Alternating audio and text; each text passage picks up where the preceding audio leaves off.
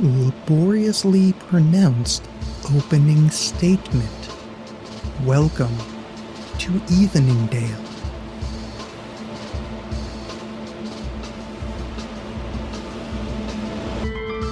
Flight 19, lost since 1945, briefly landed on the recreation center earlier today. The middle school soccer team was found to be unharmed, but now they can pass through solid objects. A murder of crows was seen circling the temporary landing site. Their caws were reported to have sounded frustrated. Further progress was made on the station in the woods earlier this week. Mayor Stephen Occult last name issued the following statement. Unfortunate citizens of Eveningdale, we are proud to announce that the station in the woods again has its southernmost wall. We are still moving forward with the filling of the thing's footprints. Eveningdale Parks Department has assured me that all traces of the incident will be wiped from our history. Old lady Sylvia Remains was seen again running down Main Street, screaming in a language no one yet knows. If you have any information to her whereabouts, please contact Sergeant Mysterious Name at the police station. Here is a one-liner about another Fortean topic. Fuck it. Let's just say in a practiced, over-enunciated tone that fish rained from the sky. Black helicopters are currently circling the veterinary clinic. There is no sign of little Lucy Ermintrout's puppy Snuffles, or the supposed vaccine for the all-consuming plague little Snuffles carries. Dr. Ermintrout, Lucy's father, was not available for comment. A new report from Eveningdale University has revealed that in upwards of 3/4 of clouds are actually semi-opaque flatworms. They feed on lost planes and chemtrails. There is no report yet on what they are planning up there. Yet another one-liner about a presumably normal thing that takes a paranormal slant. The local turtles are now made from marzipan and can be seen stuck to the Mill Creek Bridge in syrupy, sticky, alliterative adjectives to trick you into thinking this is good writing. Beware the tasty terrapins. We just received a report from a reliable witness that yet another pointless chunk of paranormal esoterica has been mentioned on a podcast. There will be no follow-up, and please do not look for any plot development. I want to take a moment to thank the people out there for donations that keep the show on air, and for the various science fiction and conspiracy writers, which I took all the concepts in this show from. Until next time, I'm essentially a paranormal jukebox. Good evening.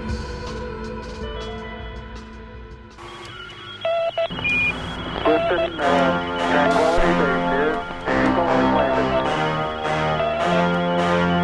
Oh, please, no, Lord. Alexx, welcome to Wormhole. Second time home, second space war. Alexx, welcome to Wormhole. Second time home, second space war.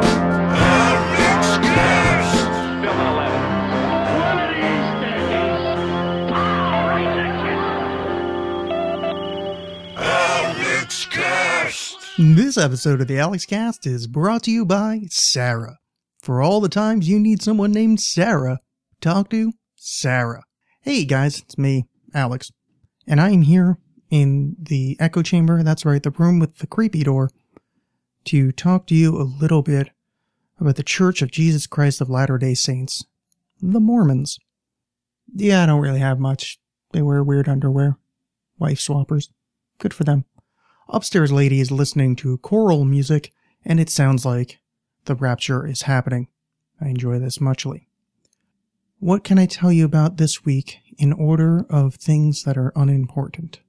First, hashtag Alexx is the new thing. I finally started my ministry, the cult has begun, and we are hashtagging Alexx. I will put it on the show notes. Tweet that. Send it. I want that to trend. It's not going to, but nothing would tickle me more than having something that incredibly stupid trend on Twitter. Yes. This came from, I didn't just bring that up to get it to do a trend thing. I wanted to tell you where that came from. Where that came from, my darlings. Is the whatcast.libsyn.com. It is a show that I was just on, and we talked about some occultism, some tarot. We talked about the origins of evil time-traveling Barack Obama. Apparently, Barack Obama, our president of the United States of America, and to the republic for which it stands, one nation, under God, indivisible, with liberty and justice for all.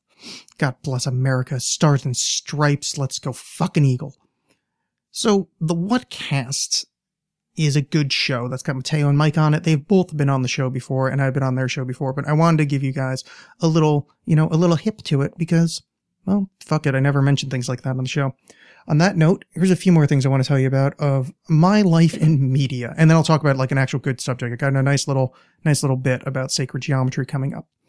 What I wanted to tell you about now as well is go to thehighersidechats.com. Maybe highersidechats.com, but go to iTunes and search for Higher Side Chats. That was the show I was talking about last week that I went on and was talking about occultism and tarot and other stuff, which sounds like these are similar shows, the Whatcast and the Higher Side Chats. My appearances were quite different between the two. Some of the topics did overlap, but I don't think there wasn't a lot of overlap as far as actual content. There was just kind of subject-wise. Either way, listen to both those. If you like them, make sure to tweet at those people at the Whatcast, at Higher Side Chats. And yes, that is good. Hashtag Alexx. It's so stupid. And if you go to paranormalpeopleonline.com, that is the great Martin J. Clemens. He did a little review for Periphery, which I thought was very nice. You know why I thought that was nice? Because one, Martin has traffic going to his website, and two, I wrote a book called Periphery, and that's the one we're referencing. So he actually got people to look at a picture of my book. How cool is that? Now, unfortunately, because all of you people are mouth-breathing simpletons, none of you read, so this will translate into nothing, as everything translates into nothing.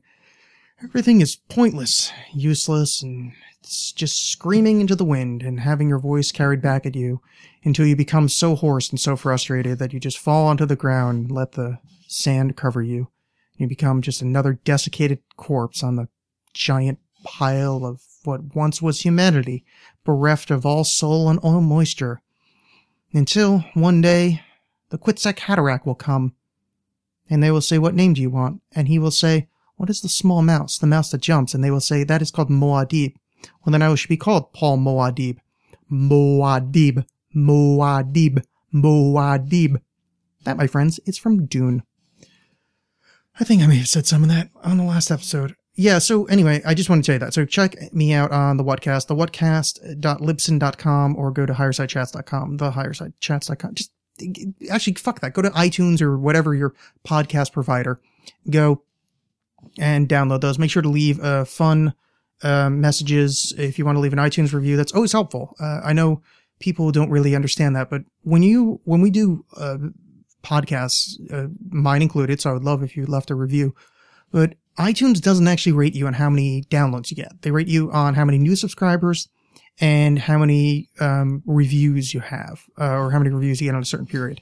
And there's some permutation thereof. And of course, it takes into account how many downloads you have. But the point is, it's very helpful if you leave reviews. And since I've been on 2 different podcasts, both of which, get some good listens. The Higher Side Chats is a much larger show than mine, and the Whatcast gets a good number of downloads as well. So now would be a good time if you want to leave me or the Higher Side Chats or the Whatcast a nice message on iTunes. That could actually get us bumped up enough to show up on New and Noteworthy or something. And then it gets bigger and better. And then I forget about you guys that were here in the beginning. I'm just kidding. You, of course, will be part of the ministry, and you will be as later there was many followers of Jesus, but you will be my disciples. You will be the original dozen that carried this message into the wastelands and touched every heart and every soul until finally the night became as black as sackcloth, and that sackcloth was rent, and upon the world an apocalypse was brought forth. The Apocalypse. #Apocalypse. I'm going to stop saying that now. So those are fun shows I was on. Yeah, I think that's about it. Oh yeah, and then paranormalpeopleonline.com. That's Martin J. Clemens. Wonderful man. He also writes for Mysterious Universe, so you'll see that. I often post that stuff to facebook.com/AlexxCast, which is where you can find me on Facebook, or you can go to alexxcast.com. Click around on everything. Everything's useful. Everything's helpful. There's writing on there. There's links to my books. There's links to some art that the fans have done. There's links to everything. Everything. And yes, there is that. Here's what I want to do now before we get to sacred geometry, before I talk about the other thing that I have written down somewhere on this piece of paper that I was hoping I would see before I finished the sentence. My hopes, unfortunately, were dashed. Mr. Mateo, aka @Dreckface, made a little bit of audio for us, and I would like to play it for you right now.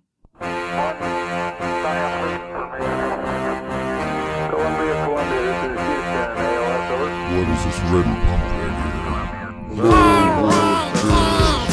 Double B Podcast. It's like a back zip. It's like a loud fart. Double B Podcast. It's like a back zip. It's like a loud fart.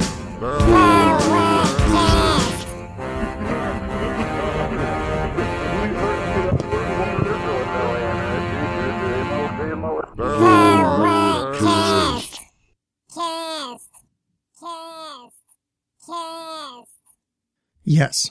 Well, thank you, Mateo, for that fine thing.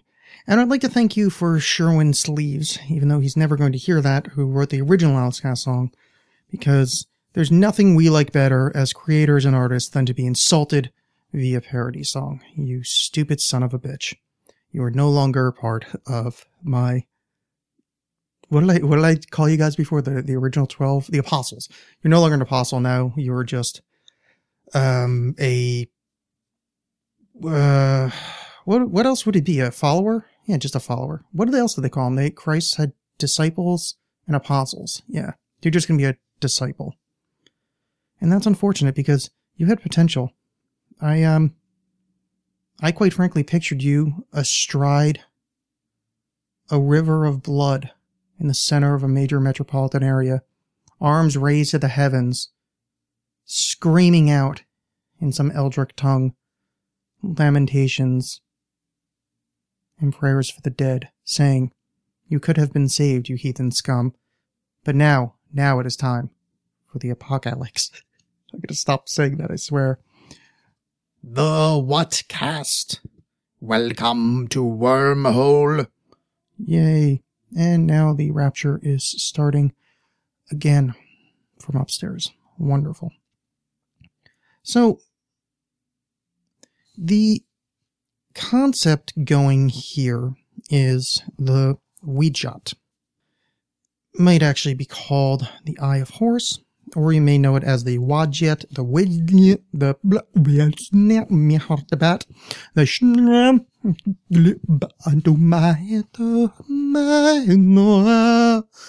or you might know it as the Eye of Horus.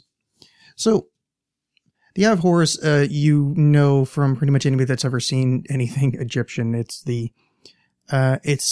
essentially an eye shape in the center with a downward kind of projectile under it. It kind of looks like a rose with a what is improperly called a thorn on the side. And then there's a little kind of downward swooping, almost monkey tail shape and an eyebrow. So, hidden within this is the secrets to the ancient Egyptian sacred geometries. If you look at this picture, I'm going to put, I found a nice infographic for it on Wolfram Alpha, which Wolfram Alpha is the shit, if you're not aware of it. It's, it would be too hard for me to explain. And anytime you hear me say it'd be too hard for me to explain, it means I don't know what the fuck I'm talking about. Little secret language for you there. Anyway, so if you look at it, you can see the breakdown of the various fractions. So it goes, you can see within the design of the Ouijat, the 1/2, 1/4, what comes next? 1/8, 16th, 32nd, 64th. And it's the 6 parts of the eye of the god of Horus. So you can, oh man, I wish I hadn't done this on a show that doesn't have a visual element. I'm just going to put a link to this, and you guys can look at it, because actually I think this might make, this would be easier to look at, but essentially,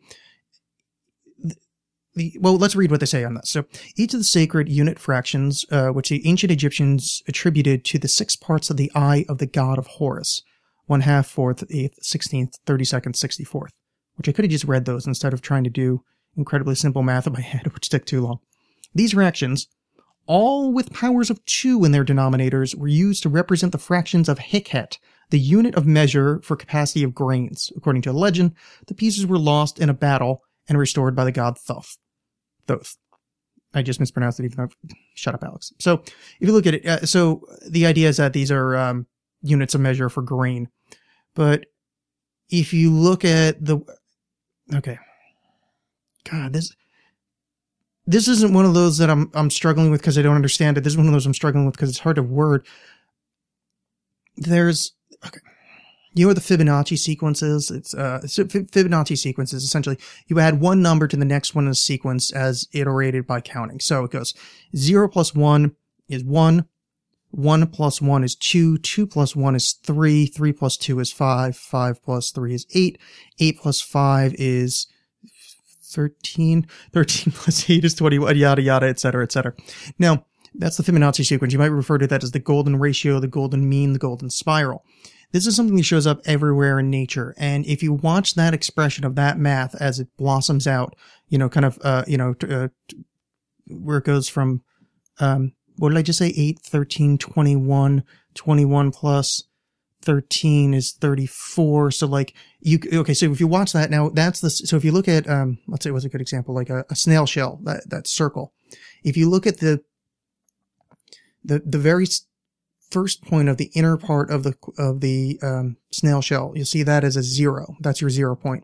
And if you add 1 to the unit of expansion, then add 3 to the unit of expansion, you'll see it starts going wider and wider in a circle. And that wider and wider in a circle is the Fibonacci spiral. The Fibonacci spiral, or the Fibonacci sequence, the sacred spiral, whatever, just fuck y'all. It's close enough. These are represented in, the Ouijat, in, like, if you look at the little loop on the tail, that's a representation of the sacred spiral. So what they're trying to demonstrate, or not what they're trying to demonstrate, what they're kind of transmitting in what is essentially a holy symbol is advanced mathematics, which you might think, well, fractions aren't that advanced. They're pretty goddamn advanced for 3,500 fucking BCE, you know? So there's that. There's also, this is also present in the Ankh, which I'm not going to look up right now because there's actually, it gets complicated because the Ankh goes even further. So the Ankh has the same thing where it's like the size of the spiral at the top, the distance between the top kind of circle area and the crossbar section. These are all represented. You can find, essentially, you can derive the golden mean from that shape.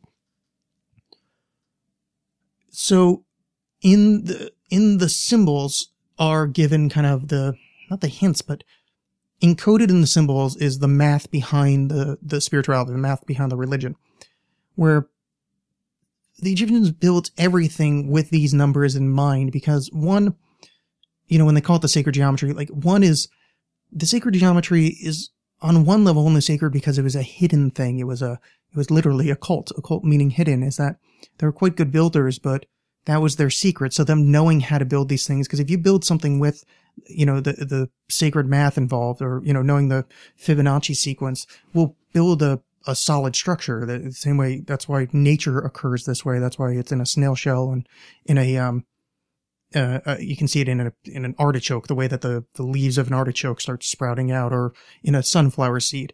It shows up everywhere because it's a way to fit in a lot in a small space, and it's very strong if you incorporate it into architecture. So the difference between math and religion isn't then, they're both kind of these hidden forms of knowledge, these kind of initiatory processes. So while on one level you can look at the Eye of Horus and see it as a symbol for just a religious symbol, on the other side it's a symbol for the sacred knowledge that's either given from the gods or just the knowledge of the architects and the smart people. But then the other layer is to it that, if you ever look at, pharaonic rulers, you'll see they've got, the monkey tail drawn next to their eye, like they've got the ankh next to their eye. What they're doing is kind of, in a sense, becoming the mathematics that they perceive in the universe. They're becoming kind of the math of God, to get over the top and weird. But they're calling forth the fundamental powers of nature, of the universe, and using it as math. But then using that math as both a symbol and a direct, both as a symbol and a direct tool. So when you have, if you have the Ouija, let's say you have a Ouija tattoo, that's both a reference to the god, it's both a reference to Horus, it's also a reference to the knowledge base that's surrounding the believers in Horus. And then on top of that, there's the later kind of occult side of it. Like, so that symbol also represents luck and, protection and things like that, which doesn't really go into the sacred geometries too much. But, yeah. So anyway, it's super interesting. There's a whole bunch of other ones. If you look at the Great Pyramid, it's encoded with a bunch of, listen to me kind of hem and haw here, because there's so many bad theories about the Great Pyramid, and I stopped myself there wondering if this was one of the shitty ones, but I think this is one of the real ones, is that you can actually, if you look at the length of each side and then kind of like multiply it by the top as those being a unit of, their unit was the, what did they call it? It was the length, they had a unit of measure, which was cubit. They were essentially from the middle of your elbow joint to the tip of your finger. That was a cubit. And there's various sizes of it. They kind of had like almost a standard size one. But anyway, if you look at that as a unit of measure, you can look at the sides of one of the Great Pyramid by the height, and you can figure out the circumference of the Earth from those numbers. Now, whether or not that's just overthinking things, that's up for you to decide. Like, I'm sure if I was good at math, I could look at the chair in my room and figure out, that's a representation of the distance to Alpha Centauri, so therefore that's the aliens built my chair. But it's involved there. And they're all over the temple complexes. There's just tremendous amounts of these kind of references to the sacred geometries. And then the further side of that is, like the Merkaba and which is just look up the word Merkaba and try to find a site that's the least, the least likely to have a link to where you can buy crystals on it. And you can find there's actually really, really interesting backstory to this of, the Merkaba is actually the kind of third dimensional aspect of a fourth dimensional physics being, it's kind of like fourth dimensional physics and understanding being pressed into a third dimensional object. And they call it just look up Merkaba. And you've heard me talk about it on the show before. That's the thing from when I had weird Egyptian people talk to me in my head, which of course, crazy. But the point is, it's super interesting. And yeah, they're just kind of overlayered everywhere. And it's really interesting to see on my side, it's interesting because how much of it is I'm looking at my chair and I figured out, the distance to Alpha Centauri, and how much of it was their planning. Because some of it was their planning. It obviously was, like this Eye of Horus, the fractions hidden therein. That was known. Well, I don't know how well known it was, but it's a known thing. Like archaeologists would say this. This isn't like crazy people like me saying it. I mean, also crazy people like me are saying it, but people that have a PhD will say it as well. So yeah, it's interesting to think about how deep it runs and how deep the sacred geometries actually go into their world and how much we're kind of overlaying the two. How much we're saying, well, now we know now we know the circumference of the earth. So let's go back and, see if that's inherent in the Great Pyramid. So who knows? But if you're thinking, but Alexx, that's the Great Pyramid was, built a shitload years ago and everybody thought the earth was flat. Well, no. No one thought the earth was flat. It was, that's a weird kind of after the fact it was written about. Forget who they call responsible for, but it's like a famous, it's like a fiction writer was just kind of making reference to like how backwards people used to be. And they said, the reference for it being backwards was that the earth was flat. The Greeks knew it was round. There was actually this really great thought experiment. And, well, I mean, I guess technically it's not a thought experiment because this guy, I think, actually did it. Yeah, he did. So there was this dude, ancient Greek guy, and his name is Ancient Greek Guy. If I were someone that had a bit more of an ego, I would pause here and look it up or edit in afterwards and pretend that it's like, ooh, look how smoothly Alexx remembered that. But I don't remember the guy's name, nor does it matter.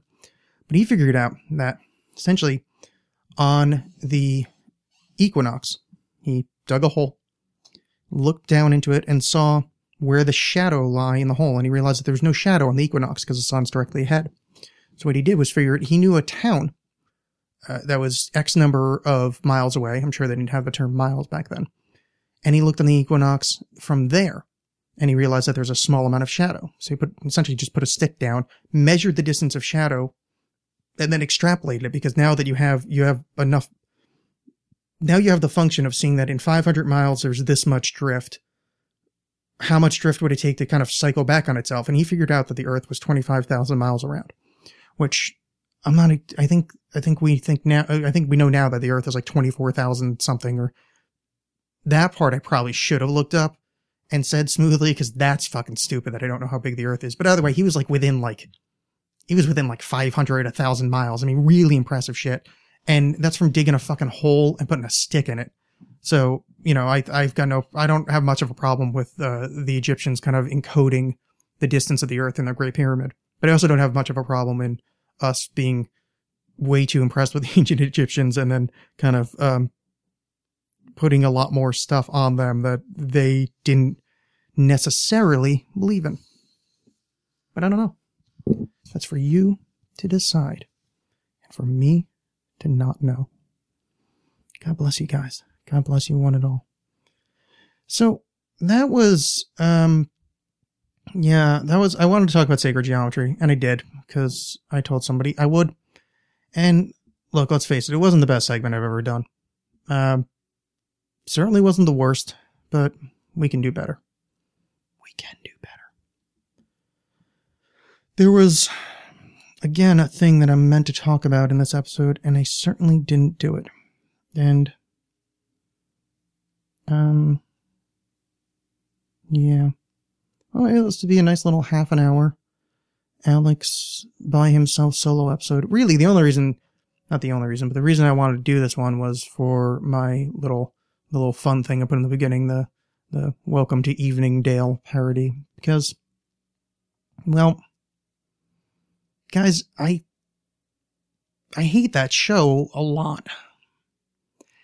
And it's not that I hate that show. I mean, that's definitely part of it. But I hate how popular it is. I want to feel good about humanity. I don't want to think you just a bunch of troglodytes. But the fact that there's that many people that like that show makes me sad. Now, I don't mean any given one of you that likes that show. It's certainly not what I'm getting at here. I know at least 4 people that I very much like as people, and I would trust their judgment in entertainment that enjoy that show. So I'm not saying that on any given one person level, this is something that I'm going to be, poo-pooing or shitting on.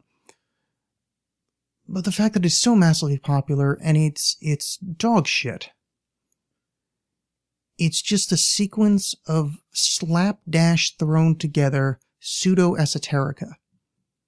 And I find it insulting. It's the show of a user. It's cheap tricks. I said it in the little joke in the beginning, not joke, but the little thing where it's now I'll use alliteration to sound like I'm a good writer. It's just transparent trickery. And it makes me sad that it's being so well rewarded. Now, I've heard people give me the argument that I'm just jealous of the show. No. I'm not saying that I should be that popular. I'm not saying... No, that's it. I'm not saying I should be that. I'm not saying that I have a better show than... No, I am. This show is better than Welcome to Nightvale. Sorry, it is. That show blows. But I recognize the level of kind of mediocrity that thing is. And it annoys me. It annoys me as a 14, and it annoys me as a writer. And somebody told me that it's popular because Will Wheaton from Star Trek likes it and tweets about it all the time. Fine. Good. Will Wheaton, my newest enemy, sitting there with your fucking sweater with the goddamn clown on it. If I remember Fark from about 5 years ago correctly, because I don't really know a whole bunch about you. In fact, you actually seem like a really good guy. So I think this whole me having a grudge against Will Wheaton's not going to be all that. It's not going to last that long. Because I mean, honestly, he seems like a nice guy. I just his taste in the one thing. But yeah, that's it. That's not. It's not even. Here's the thing. It's not that bad of a show, even though I just sat here shitting on it. It's not. But it's not a show that it is in any way deserving of what it has. It's cheap and easy, and cheap and easy is fine. It just makes me sad that how quickly cheap and easy becomes this kind of accepted norm almost. And it's fine. It's fine, but when it's cheap and easy on subjects I love, I take it personally. And I will fight my one-man fight against Welcome to Nightvale, because god damn it, the legions upon legions of Alexx Castians can go out and say, fuck you, we're not gonna listen to you anymore. Though I would put level money that just my little parody of it in the beginning and talking about it now has certainly given it more listeners than if I had never brought it up at all. Now, not to say that I'm giving Nightvale any number of listeners that would actually affect their ratings at all, or, rankings, because they are a juggernaut. But, the 7 people that might tune in is, there's there. So, oops.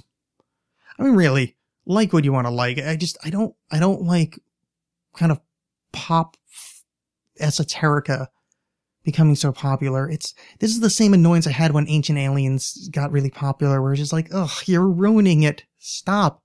And Welcome to, actually, now that I'm comparing it to Ancient Aliens, Welcome to Nightvale is actually probably a pretty good show.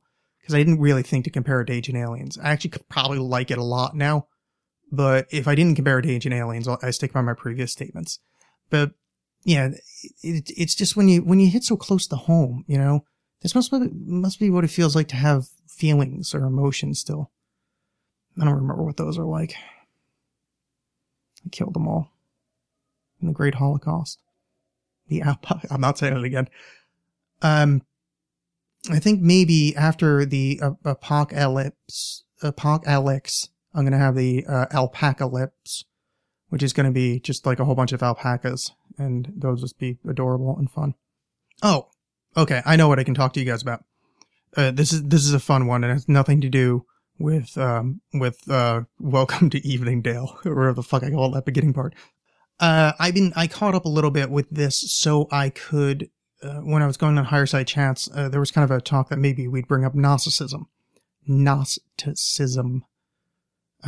Maybe that guy in Nightvale has a point. If I slowed down everything, 1, I probably wouldn't need to scramble to come up with topics. 2, I might be able to pronounce words correctly. Now, we'll talk about Gnosticism. In the park down by the old broken down riverbed, there is a Gnostic church.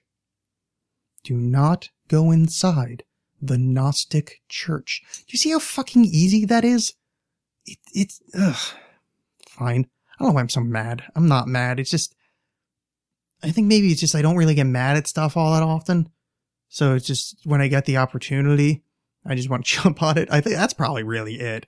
I think that's probably 95% of my annoyance with it is just, I don't get mad at stuff all that often. So when I get a chance to be a little bit annoyed, I'll go for it. And even then, it doesn't even last that long because I'm already kind of thinking like, I feel a little bad, you know? They're just a bunch of guys just trying to make their way in the world. I mean, we probably would get along. We like the same stuff, you know, but we'd probably like each other. You know, they're from a book publishing company. Hell, maybe they'd read my book. Maybe they'd like it. Maybe that's it. Maybe that's why I'm mad at them, because they haven't read Periphery. But you can't be mad at everything, because everything didn't read Periphery. Back to the point. Gnosticism. This is a word that's been thrown around a whole bunch, and I wanted to tell you guys what Gnosticism is. So if you don't want to learn about Gnosticism, this is, just, I'll see you next week. Actually, not next week. Sean McGann's coming back on Wednesday, so this is going to be a 2-episode week, unless he was feeling slightly ill, and no one cares about this, so, except for Sean. But anyway, let's talk about Gnosticism. So, the Gnostics existed. So the Gnostics essentially, they were around Jesus-y times. The ones that I'm referencing, their works come from a thing called the Nag Hammadi texts. If you ever heard the story about how they found the Dead Sea Scrolls, if you ever hear the story of how they found the Dead Sea Scrolls, so yeah, this is almost the exact same story with the Nag Hammadi text. So, some poor, farmer, something, moisture farmer on Tantowi, looking around, and he finds some jars, and they're full of really old, papyrus or, vellum or something, some kind of papery thing, and, doesn't know what they are, so of course he uses a couple for fuel for the fire, which I think that same thing happened with the Dead Sea Scrolls. But anyway, somehow, through whatever mechanisms existed, they found their way into scholarly studies, and in those works are the first time we as in scholars, have heard from a first-hand account what the actual Gnostic beliefs are. Previous to that, we'd only known Gnosticism as something referenced from essentially from the enemy. So it would be like, this is, okay, I'm sorry, everything goes back to fucking Hitler, but, it's the Godwin's rule, but it would be like if Hitler had won the Second World War, trying to figure out what Judaism was from just their writings, Not that severe, actually. Let me kind of amend that a little bit.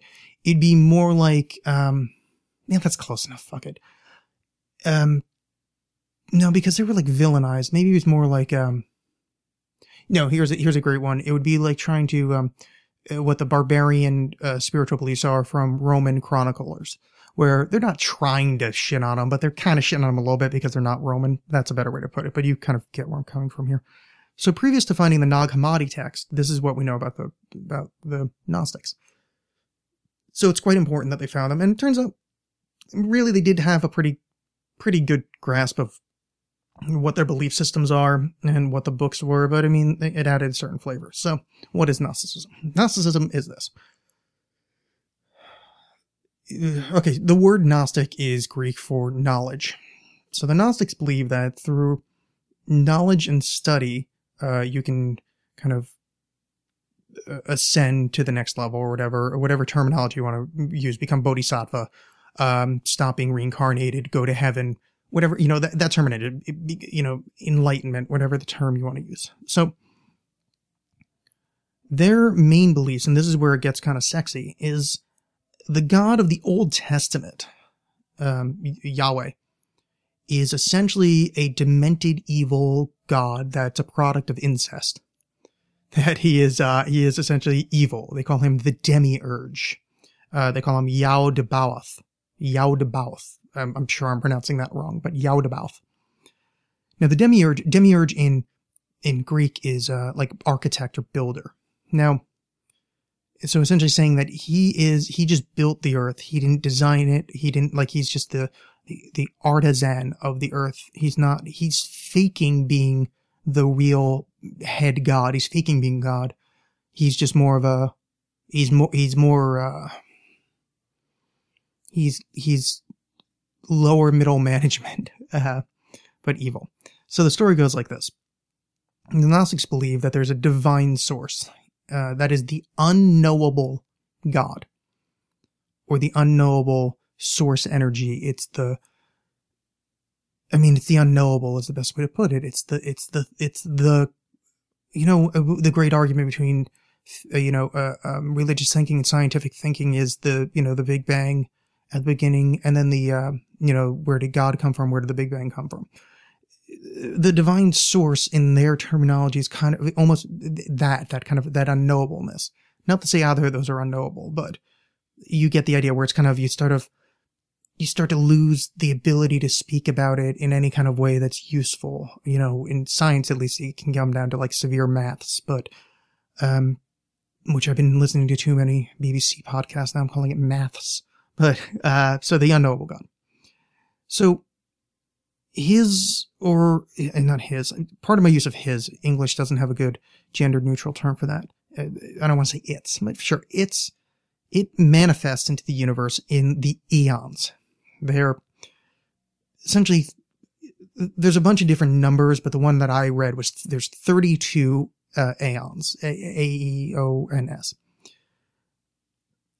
So there's 32 aspects of the source God that kind of are the next level down from him. These are kind of the knowable concept forms that are manifest from the unknown deity, the unknown divine source. Of these, the last of the aeons, the last of the aspects of the unknown is Sophia. Sophia is wisdom. Like philosophy is lover of wisdom, philo, Sophie. So Sophia is wisdom. So she desired to know the divine source. Now, this is an interesting kind of thing because there's multiple ways to take this. So let's just do it this way, is that she desired to know, wink, wink, the divine source. Now, there's another one that she desired to know the divine source in a Sophia way, in a philosophy way. Either way, she becomes pregnant with a child. This is either through the incest thing, which isn't the common term, but I like Jehovah being this kind of demented incest kid. It's just, I think the metaphor works, and I'll get to it later. But like the Gnostics kind of have. I'll get to that later.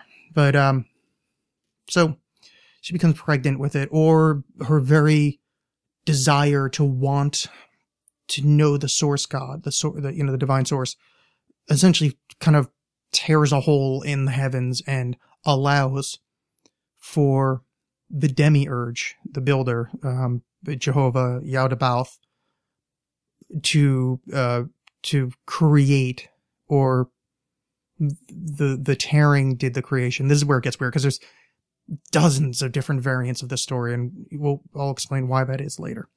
So anyway, essentially we're down to Yaldabaoth creates the world, and when he creates the world and creates kind of humans, creates humans.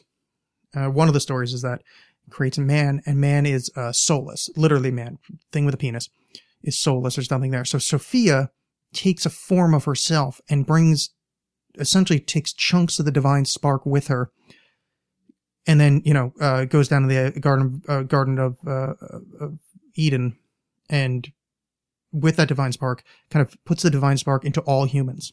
And so everybody's walking around with a chunk of the source creator, the source God, the divine source, the unknowable.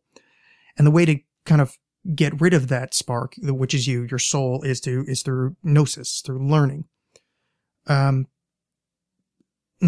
get rid of its, you know what I'm saying? Like to shed this meat sack that you're walking around in. As you've heard on the Alexx cast, I have a very kind of Gnostic way of viewing the world in a certain way. The what I refer to as the entropic meat sack. You get to shed this thing you're walking around in. And you can shed it through gnosis. Now, the version of Gnosticism that is kind of popular now, and it shows up everywhere. I talk about Crowley a lot, but the OTO has a bit of it in there, like the Hermetic tradition, from Hermetic being Hermes Trismegistus, that kind of mixes in with Gnosticism. But anyway, let's just stick with straight Gnosticism. So the one that's kind of popular now is that Jesus, and this is, you can actually see it in the Gospels, the kind of canonized Gospels now. I forget which one I think it's Luke. It's the one that doesn't reference him getting killed. It doesn't reference the crucifixion. But essentially, Jesus wasn't the Son of God. He wasn't the one thing that God put on the earth. He wasn't this special thing. He was just a son of God, meaning a religious man, a teacher, a doctor of philosophy. So what he did was he attained divinity. He got to the point where he could liberate himself from the entropic meat sack through learning, and, through knowledge, through gnosis. So that's kind of the story of Jesus. So he wasn't this singular person. He was just an example of an enlightened person. Kind of like, when people go refer to Buddha, they think of the fat guy or whatever. Well, that's not the Buddha. That's not the first one. That's not, who we call Siddhartha Gautama now. Which there's a theory that that's not actually his name, blah, blah, blah. But anyway, the fat guy, his name is like Hanoi or, Hanoi or something like that. That's a later Buddha, but it's one of the Buddhas. The point is Buddha is a title. He's an enlightened person. So in the way that we refer to Buddha, and we're thinking of a different one, but it doesn't matter because it's the title, we should be referring to a Jesus or a Christ. He's just somebody that became enlightened and, tried to teach other people to do it in a very, in the Gnostic way. It's, he tried to get the divinity, trying to show the parts of you that are divine, part of you that are part of the divine source. And, of course, it just didn't translate very well. So, that's essentially that's essentially Gnosticism. But everything else there's so many variants and permutations. Well, the other thing is that, humans, when we were created, there's another variant, which I don't really understand how it works, but essentially, humans were created, and then Yaldabaoth kind of, I guess humans were created by the kind of the source god or whatever, and then, with these, divine spark in us, but then Yaldabaoth kind of, I guess, tricked us into getting into be more like base animal-like, and that we were supposed to be better than the demiurges and we're supposed to be better than the physical manifestations of the aeons. But I don't really understand how that works. Maybe if any of you guys out there are, more well-versed on the Gnostic thing than I am, could explain that to me, because it's kind of confusing. I don't really understand where humans come from if we were meant to be. But anyway, going back to earlier. the reason that there's so many permutations of this story, and this is the cool thing about Gnosticism, is that once you're kind of free of the meat sack, I mean, you're still walking around it, but like when you're on your way, you're invited to become part of the story. Because you are part of the divine spark, you are essentially, part of the unknowable, divine source. You're invited to kind of write yourself into that story, to kind of, put your own spin on it, if you will. And that's why there's so many different permutations of it. And I think that's kind of interesting, where they recognize the metaphor for what it is. That you can almost sense that they don't think that there's an actual Yaldabaoth. They don't think there's a Sophia. They think that this is a really useful metaphor for the kind of various non-physical forces, that are at work in the world. And I think that's cool. So then you kind of bring your own spin to it, and kind of you become your own Christ. You teach the way that you think the teaching should be done. You become, a son of God, if you want to do the Christian version. It's also Jewish, Judaic, Gnosticism, which, look, I'll tell you the truth, I still don't understand that one either, because maybe I do. My understanding of Judaism is that, a lot of the crap that I think of as the Old Testament is their teaching, is their background story. So if Gnostics think that their God is an inbred, drooling, evil thing, I don't know how you could possibly be Jewish and Gnostic, It's like, it always confuses me, like Jews for Jesus, whereas, well, why don't you, isn't that just Christian? It's Jews for Jesus. Like, it's the Old Testament plus Jesus, and that's just Christian then, right? Maybe? I don't know. Anyway, very weird. I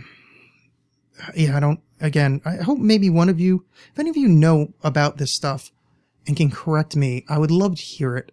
Get in touch with me. I'm at the AlexxCast on Twitter, alexxcast@gmail.com. There's also, those are the two best ones. I'm facebook.com/AlexxCast. But really, alexxcast@gmail is one of the better ways to get in touch with me, or just go to the website. I'm sure you can find, there's a whole bunch of contact information on there and that kind of shit. But I would love to hear from you. If you're like some kind of Gnostic expert, I would love to have you on the show, and we can talk some Gnosticism, because I know what I said just now was quote unquote right. Not in that it was, complete at all. Most of it was probably wrong, but it's, as far as in an overview kind of, fashion, I think I pretty much got the story right. Actually, I know I got the story right, but I would like to hear from somebody that's, especially if, I don't know if there's any, practicing Gnostics out there that I talk to, but I would like to hear what your specific version is like nowadays, because what I'm referencing is kind of scholarly, references to it, because there is there's a flourishing Gnostic community in the world right now, and I'd be curious as to what the modern ideas of it are, and like how they, especially I would like to know what their practices are. But from a scholarly, what I just said was like, yeah, if we were around in like 400 CE, 300 CE, I would definitely be I would know what's up. I wouldn't know how to say it to anybody because I don't speak any of the languages back then. Like, I don't know any Coptic. I don't know any Hebrew. I know some Latin. So maybe if you give me a few months, I'll go back in time, give me a few months, and I'll report back as to my findings of how Gnosticism was reported back then. Oh, Alex. So yeah. Yeah, that's probably just about it. Yeah. So, yeah, get in touch with me if you want that. And then, going back to that Higher Side Chats thing, I heard from, quite a few of you quiet ones, after that, kind of complimenting me on the appearance. Thank you for that. And I just wanted to kind of put it out there again that I really do like hearing from the fans. I hate the term fans, but from the people that listen, I do like hearing from you guys. I truly do. So if, if you have anything to say, or if you just want to write me and just literally just say the word hi, just go to Twitter at the Alexxcast and say hi, or alexxcast@gmail. Cause, I get to see the numbers of how many people download it, and that's awesome. Thank you. I do enjoy, those are good. Cause it's like, wow, that's more people than should listen to this show. So that's badass. But it's nice to have, it's nice to put some text with it. It's nice to put, some personality to the nameless void that I am throwing my voice down once or twice every week. So that'd be good. That would be good. Well, yeah, I think that's just about the end of it. I want to thank all of you for tuning in. I do very much like you guys, and I hope that soon, when the ministry is fully in its ministrations, I gotta learn more words for, messianic stuff. So, yes, okay. So when I have been anointed, in the oil of destruction of the modern society, and I'm standing upon the smoldering rubble of the city on the hill, I want you to remember that the apocalypse is upon you. And to drop to your knees and beg forgiveness to the great goddess, Sophia, the Aeon. Beg the divine source for some kind of retribution from the horrors, from the jihad that will wipe all of this from the planet, that will, like Lysol and germs, I will spread forth, and all things will end. This is a really shitty cult I'm starting, because pretty much the only thing I've come up with is the word apocalypse, and that was only because on the Whatcast I couldn't think of a word for that. Because I was trying to come up with like Alexx Apocalypse, but the X's are really tough, so I had to put it on the end. So that's the only part of the cult. Oh, and we figured out that I'm gonna need to start with orgies. I think there was something else too. Maybe some ritual sacrifices and orgies. But yeah, so this cult kind of blows already. But the fact is, there's no fact. I've been Alexx. I mean, it's fucking amazing that anybody listens to this shit. I mean, thank you for listening to it. Honestly, I would listen to this because if I wasn't me, I'd be fascinated by this fucking weirdo that is saying this shit to you. This struggling boob of a man that is talking. But, yeah, thank you for listening. I will be back later this week, if not, next week, with Sean McGann, and we'll be talking some good stuff. Remember to go to alexxcast.com, go to facebook.com/thestandardpdx. I will do the full commercial, next week, but that is that. And thank you for the fine people at Welcome to Nightvale podcast. I, appreciate your, I didn't ask for permission to use the music, and I certainly didn't ask for permission to parody it, but, you're a public figure, and I think it's perfectly allowable. So thank you for that. Thank you for everybody for tuning in, and thank me for being so terrifically interesting and saying the exact same thing 40 times. And thank you for Sophia for birthing forth from your festering weird womb this Yaudabaoth messed up incest god, quote unquote. All right, that's been it. You've been the audience. I've been Alexx. Have a good night. Rest in peace, Dave Brocky. Odorous Orungus. Guar's not exactly a band I've been listening to in my adult life, but high school, liked me some Guar, so rest in peace, big man. Cuttlefish Cthulhu. Rock over London. Rock over Chicago. Wheaties. Breakfast of Champions.